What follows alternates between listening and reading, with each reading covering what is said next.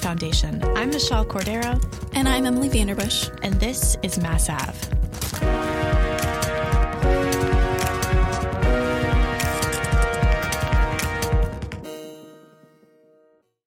There are only 9 meals between mankind and anarchy.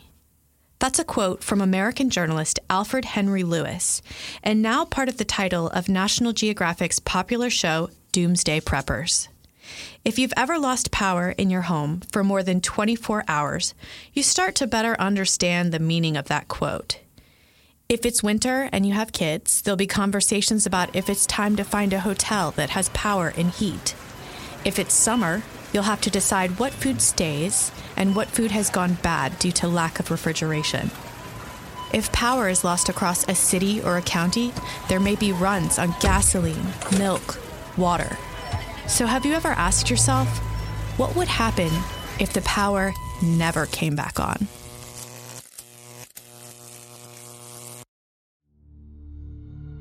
Today we're going to learn more about the threat of an electromagnetic pulse attack, a scenario in which exactly that would happen. It would be absolutely devastating.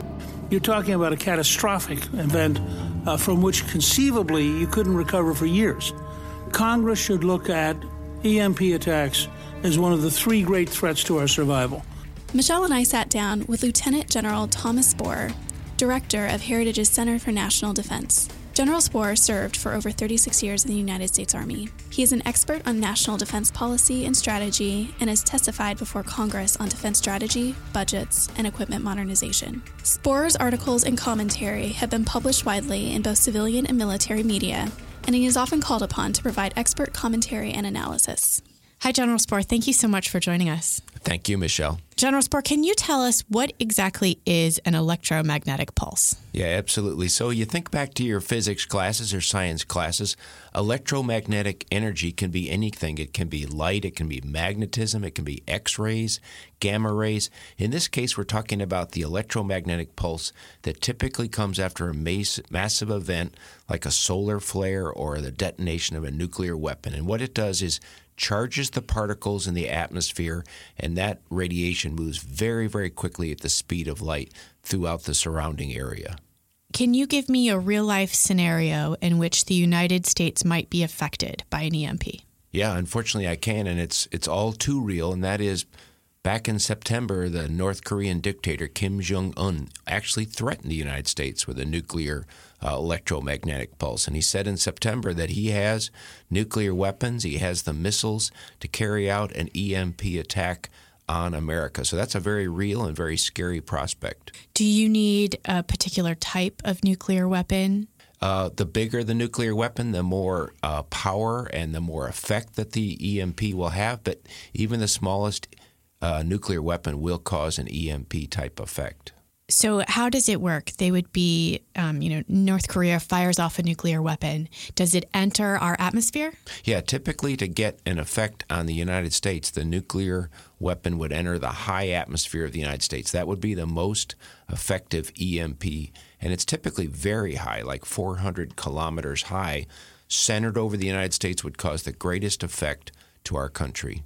And so what is that effect? What exactly happens? Yeah. So EMP, nuclear weapons have all kinds of bad effects. The one we're talking about is the pulse, and it's just like a bolt of lightning almost, if you will. And so it's going to affect our electric and our electronic devices. And the longer the connection, the worse the effect. And so a watch or a smartphone in your pocket, probably not affected. Our electrical grid, which has these very long electrical connections and lines, is going to be the most affected. So what about your car? Would your car work? Car might work. Now, unfortunately, you'll need a gas station eventually. And so the gas station depends on electricity. So again, it's also like the smartphone too. So your smartphone will work, but it depends on a cell phone network, which is going to be down. And so all these little individual disconnected things might work until they need to be recharged, or if they depend on something else, they won't work. Yeah. I was thinking about it and I was like, oh, great, my car would work. Wait a minute, I need to get out of a parking garage, which typically its doors would not open. Right, parking garage, traffic lights. I mean, so the car itself, unless you're in some very rural area, will work, but we depend on so many other things in our daily lives that are powered by electricity. Yeah. So are other countries other than North Korea studying these type of attacks, and how capable are they? Yeah. So there are 9 countries in the world that have nuclear weapons. All of them know about the effects of electromagnetic pulse. Happily or fortunately, not all the 9 are adversaries of the United States, but countries like Russia, North Korea, China have all looked into the effects of EMP and presumably are familiar with what they can do and probably have made at least some minor plans in that case. Is anyone protected from this type of attack? Yes. So if you were to be living in a yurt in Idaho, living completely off the grid and filtering your own water and using solar panels, you might be okay. Nearly everybody else that's part of modern U.S. society is going to be impacted by this. And there's some, I don't want to scare listeners, but there's some speculation that up to 90% of the U.S. population would be killed in the aftermath of an EMP attack. And that would come mostly from starvation. And so all of our food supplies depend on a supply of electricity to get harvested and transported and delivered to our supermarkets, and all that infrastructure would presumably be gone.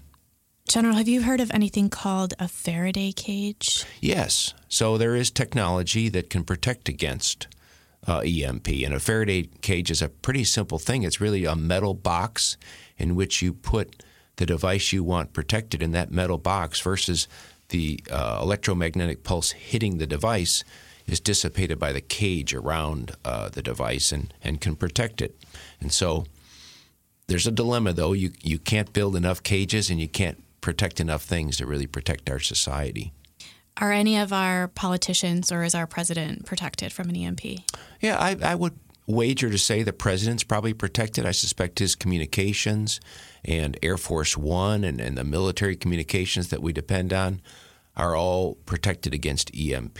Eventually, though, he's got to eat, and no matter how much food they have stored in the White House or somewhere else, everybody gets caught up in the disasters that befall our society. So what has been done to protect the United States from this type of an attack so far? Not much, unfortunately. And so there are some things, though, we can due to some far-sighted individuals, starting with Ronald Reagan and others, we have missile defense for this country. And so there are missile defenses that protect primarily against North Korean missile threats. But if they were to launch a missile, we have a pretty good assurance that we could knock it down before it gets over our country. Our missile defenses really are oriented on North Korea. And so they don't point towards Russia. They don't point that well to China. So no other country do we have a missile defense against. And then if the missile and its nuclear warhead gets over the United States, we frankly haven't done much to protect this country. Our military systems like jets and destroyers and military hardware, they typically have some EMP protection built in. Civilian systems, civilian power systems, not protected at all.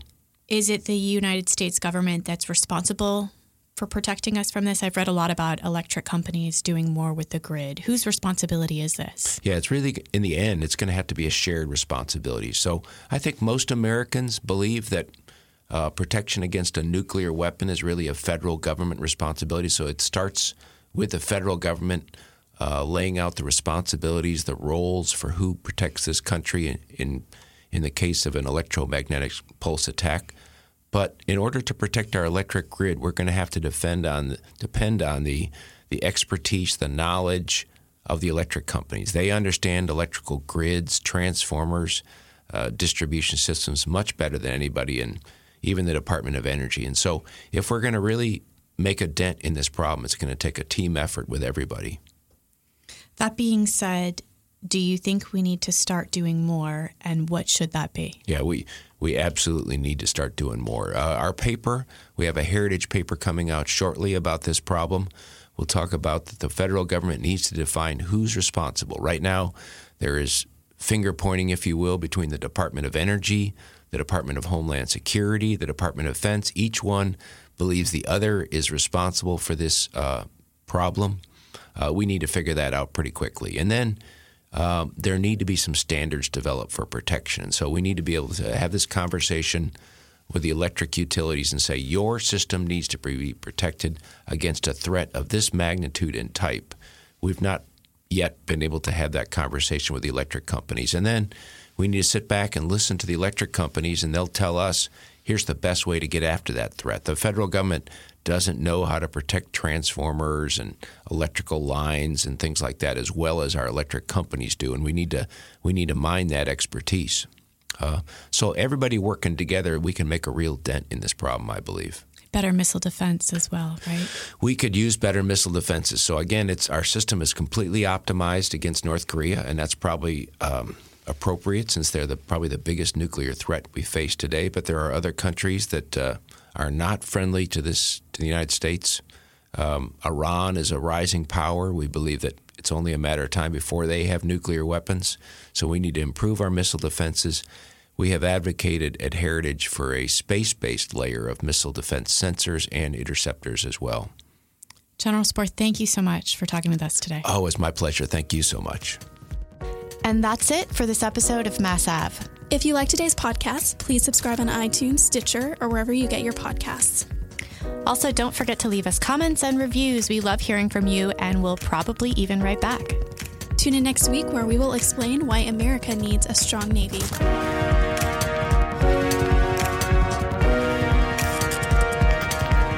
Mass Ave is produced by Michelle Cordero and Emily Vanderbush, with editing by Thalia Rampersad.